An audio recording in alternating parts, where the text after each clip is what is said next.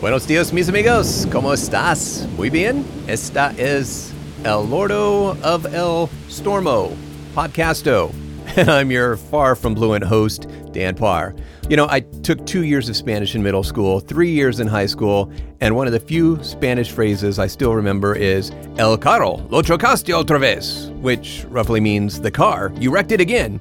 Surprisingly, I don't normally need to say that in everyday conversation. But hey, I'm glad you're here. Today, we are going to read Romans 9. My reading comes from my easy to understand and read EUR New Testament audiobook, which you can own by visiting Amazon.com. It's a great resource to get more of the Word of God in your life. Just search for Dan Parr and you'll find it. Is God unfair? It's a hotly debated question. Let's ask God to shed light on today's reading. Father, we want to hear from you. Speak to us, we ask in Jesus' name. Amen. Romans 9. I am telling the truth in Christ. I am not lying. My conscience and the Holy Spirit testify with me that I have great sadness and unending pain in my heart. I could even wish that I were cut off from Christ for my people's sake, those who are my relatives according to the flesh. The Jewish people are whom he chose and showed his glory, the covenants, the giving of the law, the service, and the promises. They are the fathers, and from whom Christ is descended concerning the flesh.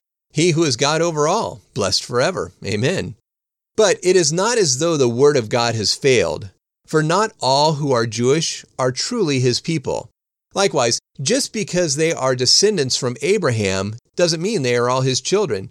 But your descendants will be counted as from your son Isaac, it says in Genesis. That means it is not necessarily the children of Abraham's flesh who are children of God, but those who are children under the promise are counted as heirs. In Genesis, the promise is recorded, "At the appointed time I will come, and Sarah will have a son." Not only is this so, but Isaac, the son who is our forefather, his wife Rebekah also gave birth. And even before the children were born, before they even had a chance to do anything, either good or bad, but so that God's decision would be the deciding factor, not based on works, but only on him who decides, it was recorded in Genesis, he said to her, "The older child will serve the younger one." Even as it is written in Malachi, "Jacob I loved, but Esau I hated." What can we say then? Is God unrighteousness? No, may it never be. For he said to Moses, "I will have mercy on whom I have mercy, and I will have compassion on whom I have compassion." So then, it is not us who chooses or works for it, but it is God who has mercy. In Exodus, God says to Pharaoh, "For this very purpose I caused you to be raised up, that I might show in you my power, and that my name might be proclaimed in all the earth." So then, he has mercy on whomever he desires, and he hardens whomever he desires. You will say then to me, "Why does he still find fault? For who can withstand his will?" But who are you, a mere human, to argue against God? Will something that is made ask the one who made it, "Why did you make me like this?" Or doesn't the potter have the right to make the clay whatever he chooses, from the same lump to make one part a container for beauty and another for trash? What if God, who can show his anger and make his power known, has had great patience and put up with his containers that have angered him and are prepared for destruction? And what if he makes known the riches of his glory on the containers that he shows mercy to, which he prepared beforehand for glory?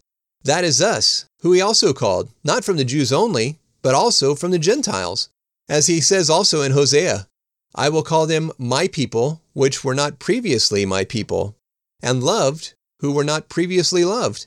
And it will be that in the place where I said to them, 'You are not my people,' that they will be called children of the living God."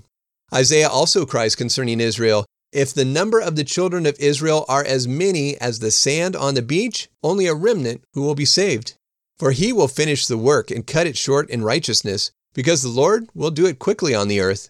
As Isaiah also said before, "Unless the Lord of armies had left us a seed, we would have been abolished like Sodom and destroyed like Gomorrah." What can we say then? That the Gentiles, who didn't follow after righteousness, achieved righteousness, even the righteousness which is of faith. But Israel, following after a law of righteousness, didn't arrive at the law of righteousness. Why? Because they didn't seek it by faith, but only tried to achieve it by works of the law. They stumbled over the stumbling stone. even as it is written in Isaiah, "Look, I lay in Zion a stumbling stone and a rock of offense, and no one who believes in him will be disappointed." Throughout the letter to the Romans, Paul wants to make it clear that the choice of salvation is just that, a choice. It's not given by divine right. It's not given just because you were born into a certain religion or nationality. It's given to anyone who chooses to accept it. And knowing that his fellow Jews would not make that choice, it cut him to his heart. He has so much love and concern for their spiritual well-being that he says if it were possible, he'd go to hell and give them his salvation. That's how much he cared, that he would take up eternal damnation so that they could be saved. But as we know, it doesn't work that way. We can't make a choice for someone else. Each one of us is responsible for ourselves. If we go to heaven or hell, it's because we either made the choice or decided not to make a choice, which in and of itself is a choice. And to drive home that fact, he tells them in this chapter, it's not a failure of the Word of God. It's a failure of people. The Jewish people were not seeking the righteousness that comes through faith in Jesus, their long-awaited Messiah.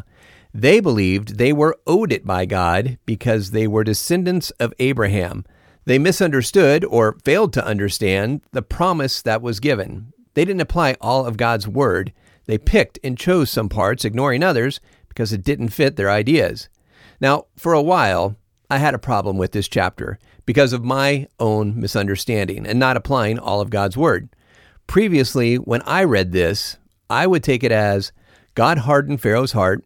He loved one child more than another, and he might do the same thing to me. But I didn't fully comprehend what Paul was saying. First thing is, keep it in context. Paul is talking about the Gentiles coming to salvation.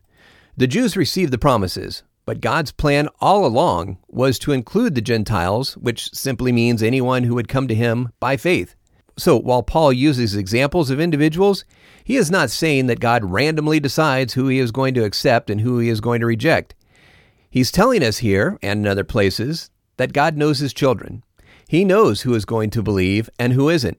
Before they were even born, God knew that Jacob would have a heart of obedience and Esau wouldn't. He didn't make them that way, but he knew how they would respond and act. And that is the reason why Paul asks us, who are you to question God? We don't have the whole story. We can't see into the future.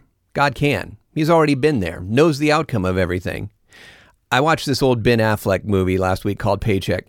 Yeah, Ben Affleck. It was on. I had nothing to do. Don't judge me.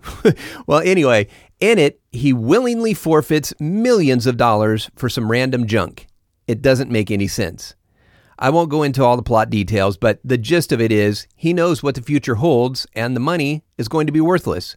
Because he knew the outcome, he did something that seemingly made no sense.